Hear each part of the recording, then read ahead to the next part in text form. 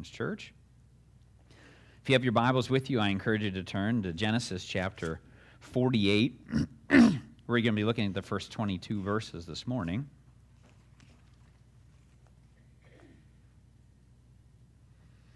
We're going to be talking about generational blessing. And so as we do that, I want to start with this illustration. The illustration's titled, "Do You Ever Wonder Why?" Most of us wonder about the oddities of life at one time or another. Well, did you ever wonder why people spend so much for those little bottles of Evian water? Try spelling it backwards. Do you know what it spells? Naive, right? You're naive to buy water that expensive. Have you ever wondered why they say something is out of whack? What is a whack? Have you ever asked that question? Have you ever wondered why the man or woman who invests your money is called a broker? Broke. I don't have any money. Anyhow, have you ever wondered if lawyers are disbarred and clergymen are defrocked? Doesn't it follow that electricians can be delighted? Musicians denoted? Cowboys deranged? Models deposed? Tree surgeons debarked? And dry cleaners depressed? Have you ever thought about those? No. You haven't been wondering about that? Have you ever wondered if Lipton Tea employees take coffee breaks? I don't know. And then, lastly, have you ever wondered what hair color they put on the driver's license of bald men? I've never thought to ask that question. I know some of you want to get your driver's license out right now, don't you? Anyhow.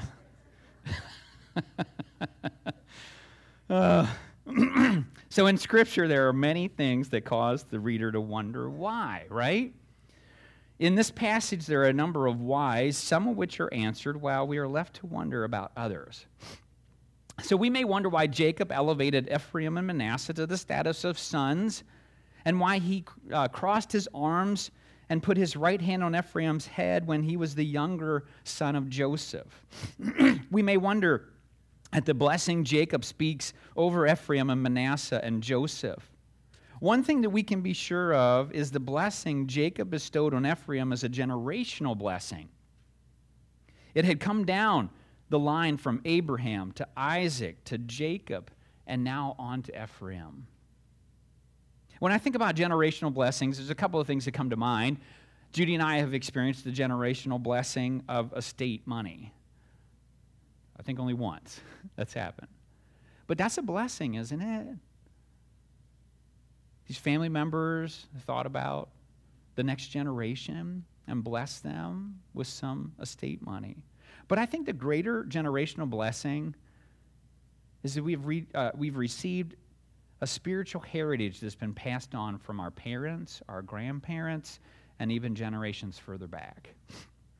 To me, that's a greater blessing. To grow up in a family, an extended family that has a relationship with Jesus and encourages the next generation to be in a relationship with Jesus, what an incredible generational blessing that is. Some of you have experienced that. Some of you have the opportunity to begin that in your family. So what kind of generational blessings can we all reflect on this morning? Is it spiritual, like I just spoke about? Is it financial? Is it occupational? Maybe you carried on the family business. Or maybe it's physical. You inherited property or something else. Jacob reflected on the blessings of God Almighty that he had promised him when he met him at Luz, which is Bethel. In his blessing of Joseph, he reflected on the blessing of a spiritual heritage that his father and his grandfather had left him. Finally, he blessed Joseph with a piece of land in Canaan that had been his prior. And what we'll learn from this passage of Scripture today is that we can experience the blessings of God from generation to generation. That's so important. And so let's just pause this morning and let's just lift it up to the Lord in prayer. Lord, we just come to you this morning. We thank you for your word. Thank you for that it's true, that we can glean principles and truths from it, Lord God, for our own lives. And Lord, today I pray that you would do that through your Holy Spirit.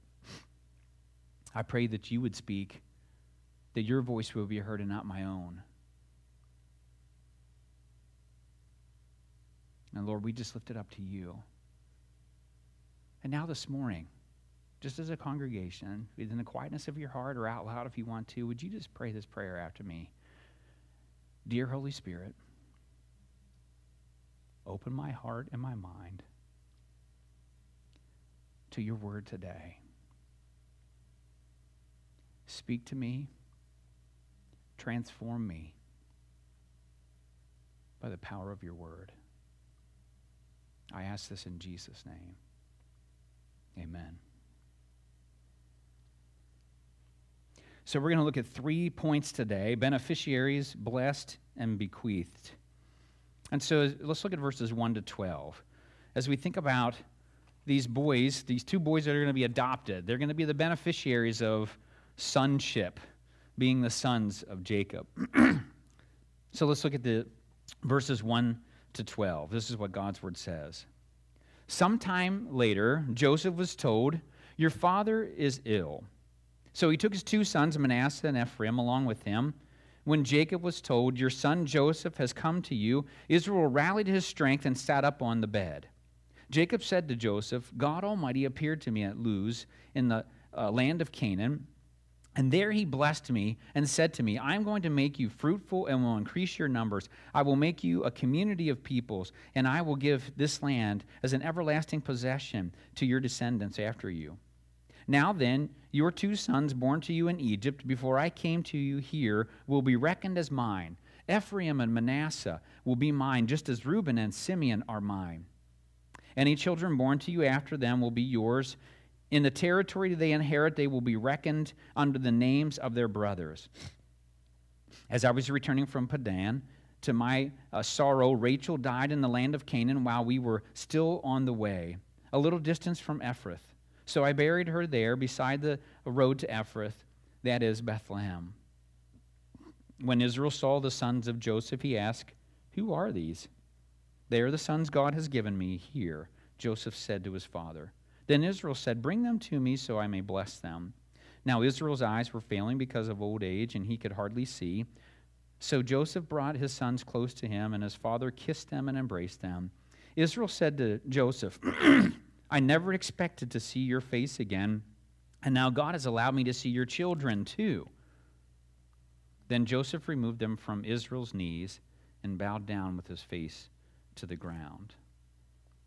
And so as we think about this first point of beneficiaries, what we see happening in these 12 verses is that Jacob adopted Ephraim and Manasseh as his sons. They were elevated from grandsons to sons.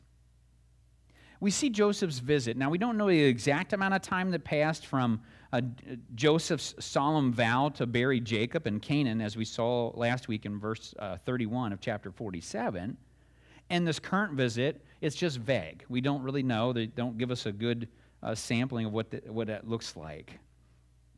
But Wolke says this: sometime later, the Hebrew is literally after these things, is referring to after the oath ceremony. It was certainly a short period of time. It wasn't months or years later. All of this that we're talking about right now has unfolded in the 17th year of Jacob being in Egypt. So it's happening kind of quickly at this point. And what prompted Joseph's visit was news that his father was ill. So something had changed from the last time he had come, and Jacob had him promised that he would have him buried in Canaan. Something changed. Perhaps it was his brothers saw just a drastic decline in their father. Maybe he was just sleeping all the time. It kind of happens close to the end. Maybe he stopped eating and drinking. Like he just wasn't taking in any nourishment at this point. And they're like, oh, this is serious. Something's going on here. We need to contact Joseph and let him know that this is happening. So Joseph, he came to Goshen with his 2 sons, Manasseh and Ephraim. And Joseph lists them in birth order. I want you to remember that this morning. Manasseh is the oldest, Ephraim is the younger. That's important as we get into this passage of Scripture. And the fact that Joseph came to Goshen helps us understand that he had not moved to Goshen to live there with his family. He was still in the city where Pharaoh was at. He was still in the capital city of Egypt. He hadn't made that transition. He wasn't living with them. And so he probably brought his sons with him in anticipation of a patriarchal blessing. This was part of the culture of that day. These patriarchal blessings would come down from generation to generation. But little did he know what was about to happen, right? Yes, certainly Jacob was going to bless his sons, but he had no idea that they were going to be elevated to son status. And so when Jacob was told that Joseph had come, it says that he rallied his strength and he sat up on the bed. And so Hamilton in his commentary says this: Jacob has deteriorated from quote-unquote dwelling in Goshen to quote-unquote dwelling in bed. So he wasn't going around doing stuff outside anymore. He was just pretty much stuck in bed at this point. And the fact that Jacob musters up the strength to sit up in bed shows how important this visit is to him. He knows what's about to happen. Joseph doesn't. Manasseh and Ephraim don't. But Jacob does. And so then we see that he shared the terms of his adoption of Ephraim and Manasseh. Jacob repeated the covenant given to him many years before at Bethel that had initially been given to Abraham. Now here it says Luz, but it tells us that that was the ancient name for Bethel. In Genesis chapter 28, verses 13 to 15, we see this promise, this covenant that he had received from the Lord. This is what it says. There above it, and that's talking about the ladder that extended from heaven to earth. There above it stood the Lord, and he said, I am the Lord, the God of your father Abraham, and the God of Isaac. I will give you and your descendants the land on which you are lying. Your descendants will be like the dust of the earth, and you will spread out to the west and to the east, to the north and to the south. All peoples on earth will be blessed through you and your offspring. I am with you and will watch over you wherever you go, and I will bring you back to this land. I will not leave you until I have done what I have promised you. And so the blessing of Jacob was a continuation of the blessing given to Abraham and Isaac. This same blessing was given to both of them, that they were going to inherit this land, that they were going to be a great nation. And so he was experiencing the generational blessing from Abraham and Isaac, and we can experience the blessings of God from generation to generation too. But here's what happens next. This blessing, this adoption, is only going to be for Ephraim and Manasseh. It isn't going to be for any of Joseph's other children. And notice that Jacob refers to Joseph's sons in reverse birth order. Important. Keep thinking about that. Don't let that slip away. That's significant. Ephraim and Manasseh will be to Jacob like Reuben and Simeon were, his first two sons that were born to him. So that's what Ephraim and Manasseh are going to be like to him. Any children born to Joseph after Ephraim and Manasseh will be Joseph's. And it says that they will not inherit a portion of the promised land like Ephraim and Manasseh will, but they will be part of the inheritance that they gain as two of the 12 tribes of Israel. So any more children born to Joseph are going to inherit land in the promised land under Ephraim and Manasseh. They're not going to have their own separate portion. Only Ephraim and Manasseh were elevated. Now, Matthews in his commentary says this: since Joseph is the recipient of Reuben's right of inheritance as the firstborn, according to the chronicler, the sons of Joseph also received firstborn rights as the adopted sons of Joseph. So what is he talking about here? He's talking about 1 Chronicles chapter 5, verses 1 and 2. This is what it says. The sons of Reuben, the firstborn of Israel. And then in parentheses it says, he was the firstborn, but when he defiled his father's marriage bed, his rights as firstborn were given to the sons of Joseph, son of Israel. So he could not be listed in the genealogical record in accordance with his birthright. And though Judah was the strongest of his brothers and a ruler came from him, the rights of the firstborn belonged to Joseph. So Joseph gets elevated to the firstborn status. He is the firstborn of his mother Rachel, but not the firstborn of Jacob. But he gets elevated to that position. because of some things that have happened within the family. So our first principle this morning is this, and it comes from Gangle and Bramer's commentary. God is in control of circumstances, and he works providentially to accomplish his purposes. We see that here. God's purpose was to have 12 tribes of Israel that would inherit the promised land. He knew about Reuben's sin of defiling his father's marriage bed, which forfeited his status as firstborn. God knew about that. God knew his plans involved having one of Israel's sons, Levi, become a tribe of priests that would not need an inheritance but would live in 44 cities scattered throughout Israel. So they weren't going to receive their own portion. So he knew all about those things. So if Joseph is not going to be one of the 12, we have two openings, right? From Reuben and from Levi. And so we have Ephraim and Manasseh that step into those roles. That's pretty cool. So God was working providentially to accomplish his purposes, and he does the same thing in our lives. I want you to take a moment just to think about how God has done that in the past for you. How has he worked providentially? You know, for me, I have several instances when I knew that God was working out his plan and purpose in my life. It was so clear to me when that was taking place, and it was just really, really neat to see.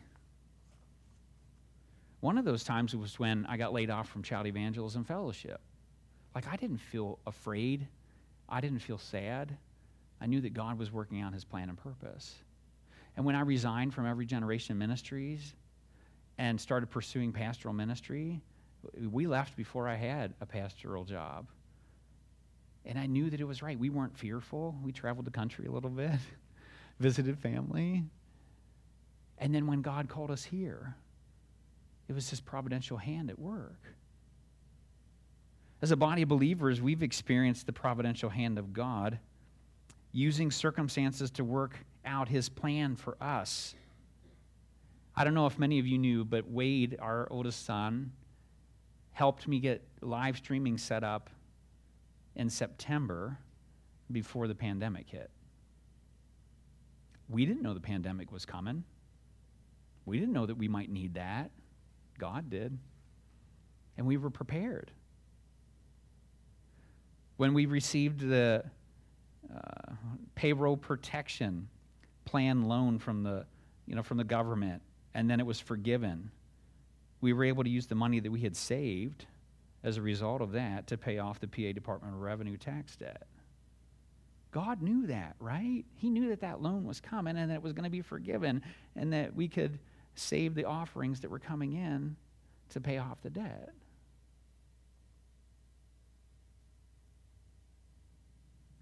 I've seen God do it time and time again, where he orchestrates certain songs being sung that fit together so well with the message.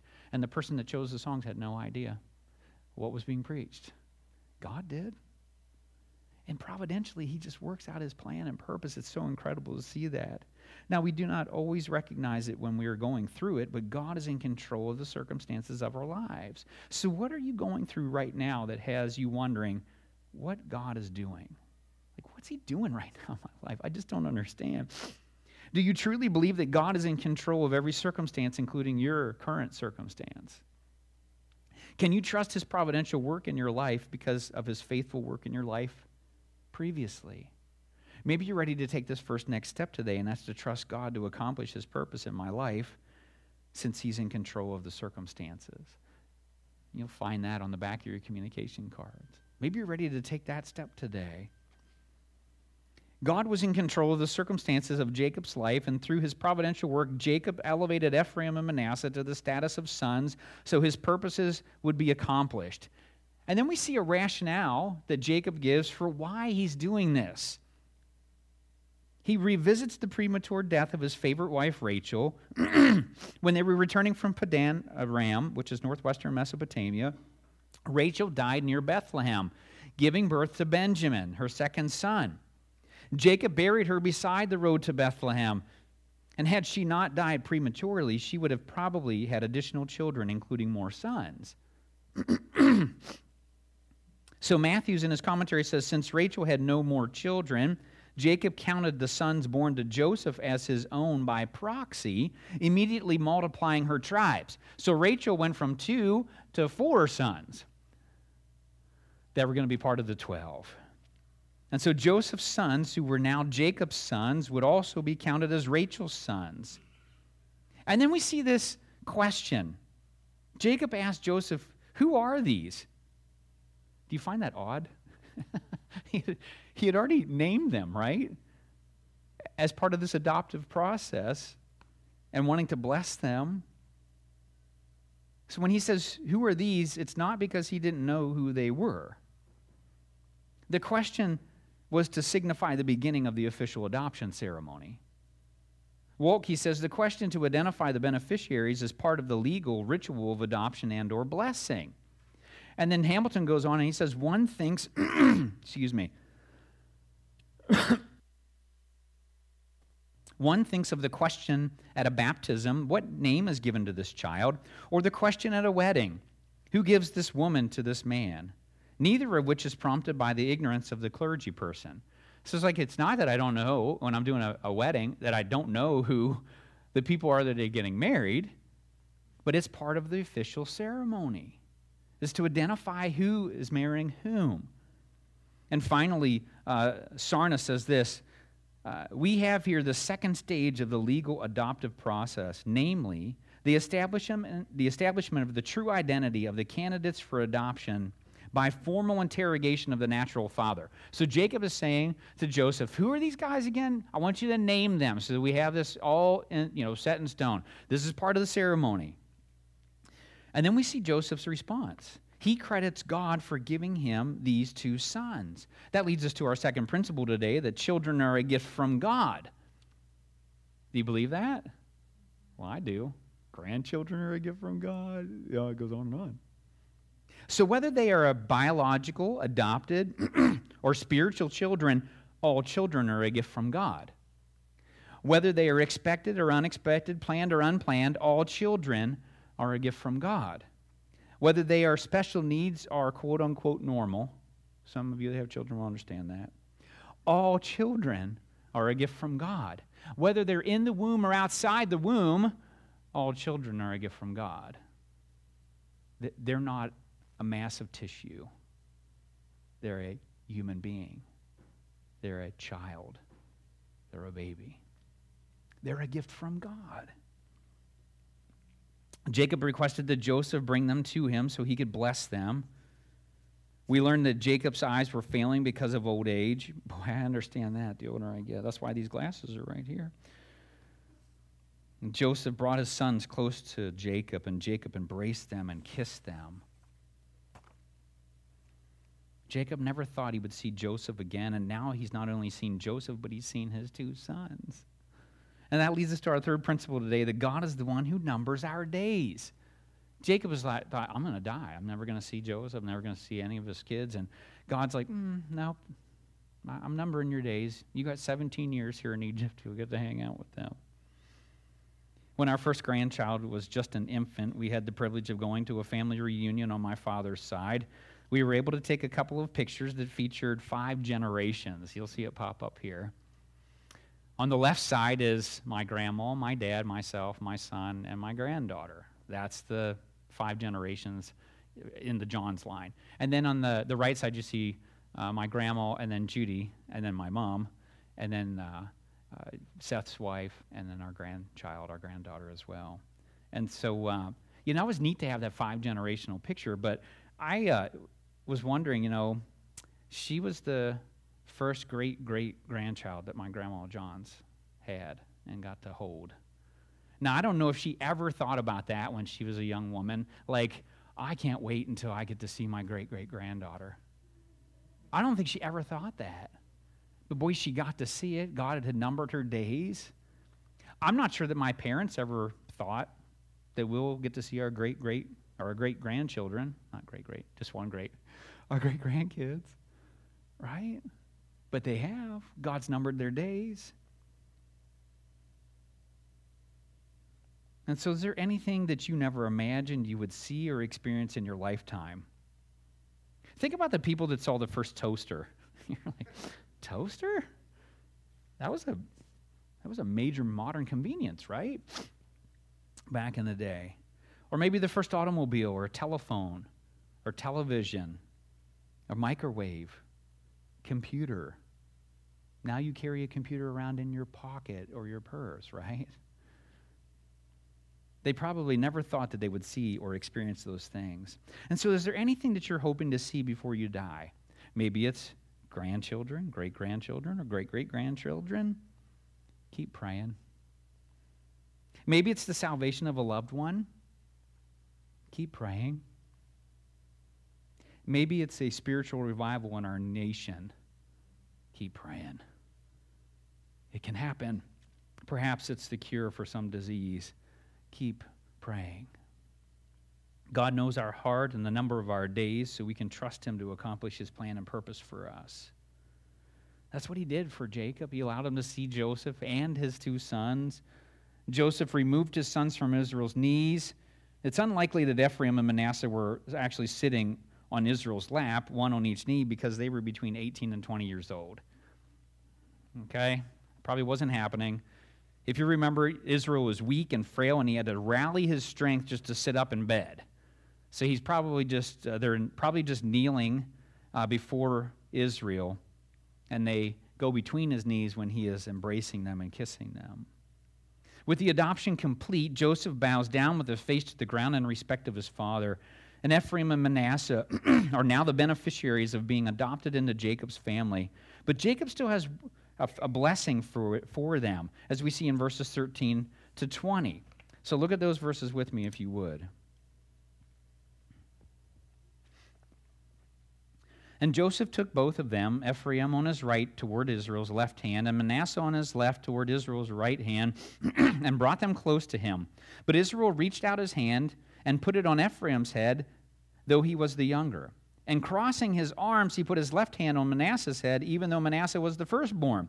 Then he blessed Joseph and said, "May the God before whom my fathers Abraham and Isaac walked, the God who has been my shepherd all my life to this day, the angel who has delivered me from all harm, may he bless these boys. May they be called by my name and the names of my fathers Abraham and Isaac, and may they increase greatly upon the earth." When Joseph saw his father placing his right hand on Ephraim's head, he was displeased, so he took hold of his father's hand to move it from Ephraim's head to Manasseh's head. Joseph said to him, "No, my father, this one is the firstborn. Put your right hand on his head." But his father refused and said, "I know, my son, I know. He too will become a people, and he too will become great. Nevertheless, his younger brother will be greater than he, and his descendants will become a group of nations."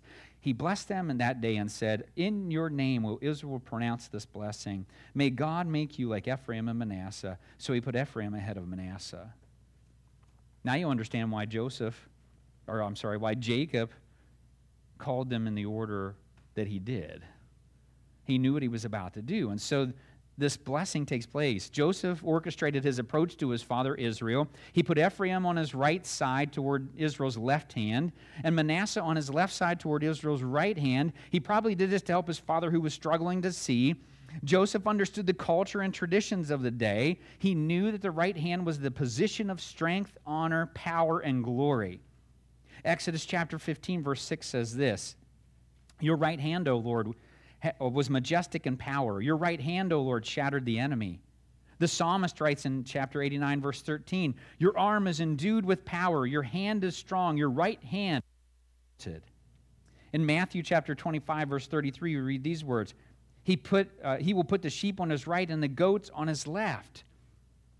We understand the significance of that right hand. He wanted Manasseh, his firstborn son, to receive the greater blessing. But Israel shook it up. As we saw in verse 14, as Ephraim and Manasseh approached Israel, he reached out his right hand and placed it on Ephraim's head. Then he crossed his arms and placed his left hand on Manasseh's head. Hamilton says, Jacob may be losing his sight, but he's not losing his insight. He's being guided by God. Israel followed the leading of the Lord in his crisscrossed gesture. It was God who was acting to accomplish his purpose. And we see our fourth principle today from Gangel and Bramer's commentary again. God acts according to his own purpose, not necessarily in line with human tradition or custom. God is all-knowing and eternal, which means that he knows the beginning from the end.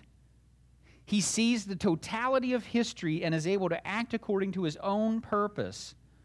There are times when his actions do not line up with our traditions, our customs, or human logic, but his ways are perfect. Isaiah, writing in chapter 55, verses 8 to 11, says this, and this is God speaking, "For my thoughts are not your thoughts, neither are your ways my ways, declares the Lord. As the heavens are higher than the earth, so are my ways higher than your ways, and my thoughts than your thoughts. As the rain and the snow come down from heaven and do not return to it without watering the earth and making it bud and flourish so that it yields seed for the sower and bread for the eater, so is my word that goes out from my mouth. It will not return to me empty, but will accomplish what I desire and achieve the purpose for which I sent it." The psalmist writing, again, in chapter 18, verses 30 to 36 says this, "As for God, his way is perfect. The word of the Lord is flawless." Aren't you grateful for that? "He is a shield for all who take refuge in him. For who is God besides the Lord? And who is the rock except our God? It is God who arms me with strength and makes my way perfect. He makes my feet like the feet of a deer. He enables me to stand on the heights. He trains my hands for battle. My arms can bend a bow of bronze. You give me your strength, your shield of victory, and your right hand sustains me. You stoop down to make me great. You broaden the path beneath me so that my ankles do not turn." God's ways are perfect. They're not always like our ways. His thoughts are not like our thoughts. They're higher than ours. So where are you at today? Is there something that you're going through right now that you're questioning God about? Are you looking at it through the eyes of human tradition, custom, and logic? Do you believe that God's way is perfect and his word is flawless? What changes do you need to make? Do you need to submit to God's ways instead of yours? Do you need to think with the mind of Christ instead of with the mind of humanity? Maybe that second next step on the back of your communication card is for you today, and that's to submit my issue to God's perfect way, even if it does not line up with human tradition, custom, or logic. You see, God's way is perfect. When Joseph saw that what his father had done, he tried to correct him, but Israel refused. Israel explained that he knew what he was doing, and it was not an accident because of his poor eyesight. Like, this isn't happening because of poor eyesight. This is the hand of God guiding the hand of Jacob. Israel intentionally gave the greater blessing to Ephraim. Isaac intentionally blessed Jacob or Israel due to deception. But that wasn't the case here. This wasn't deception going on. This was the sovereignty of God. God knew exactly what he was doing through this entire situation. Now, Manasseh, he said, is going to become a people and great also, but Ephraim would be greater. And his descendants would become a nation, a group of nations, and not just a people.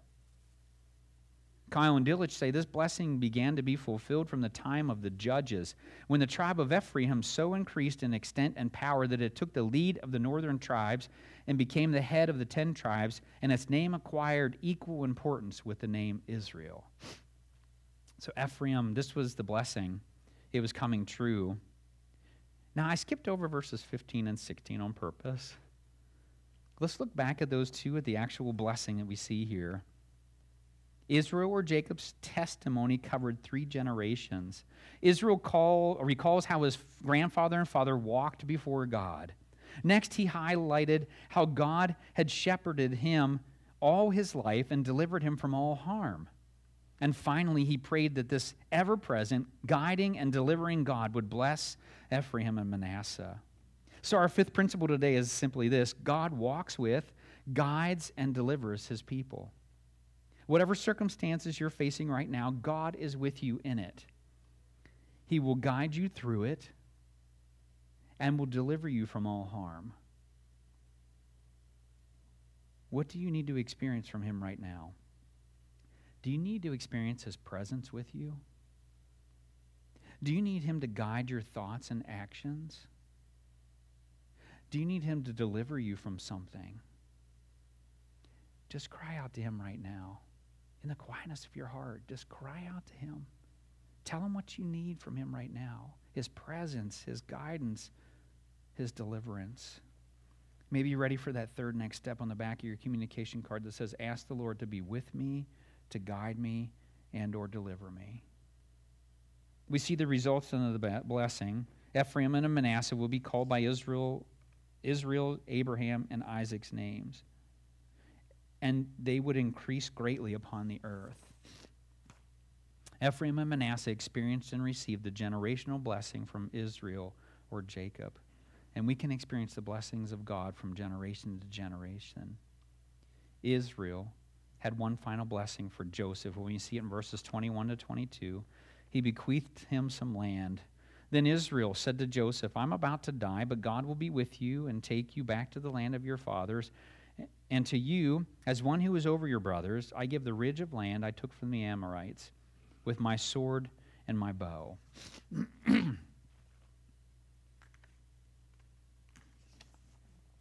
So Israel encouraged Joseph that God would be with him and would take him back to the promised land. Now, we don't know if Israel believed that this was going to happen in Joseph's lifetime, but he knew that it was going to happen. And we do know that when Joseph was about to die, he made the Israelites promise to take his bones back to the promised land when they returned, which they did. And then Israel gave a double portion of land to Joseph as the firstborn.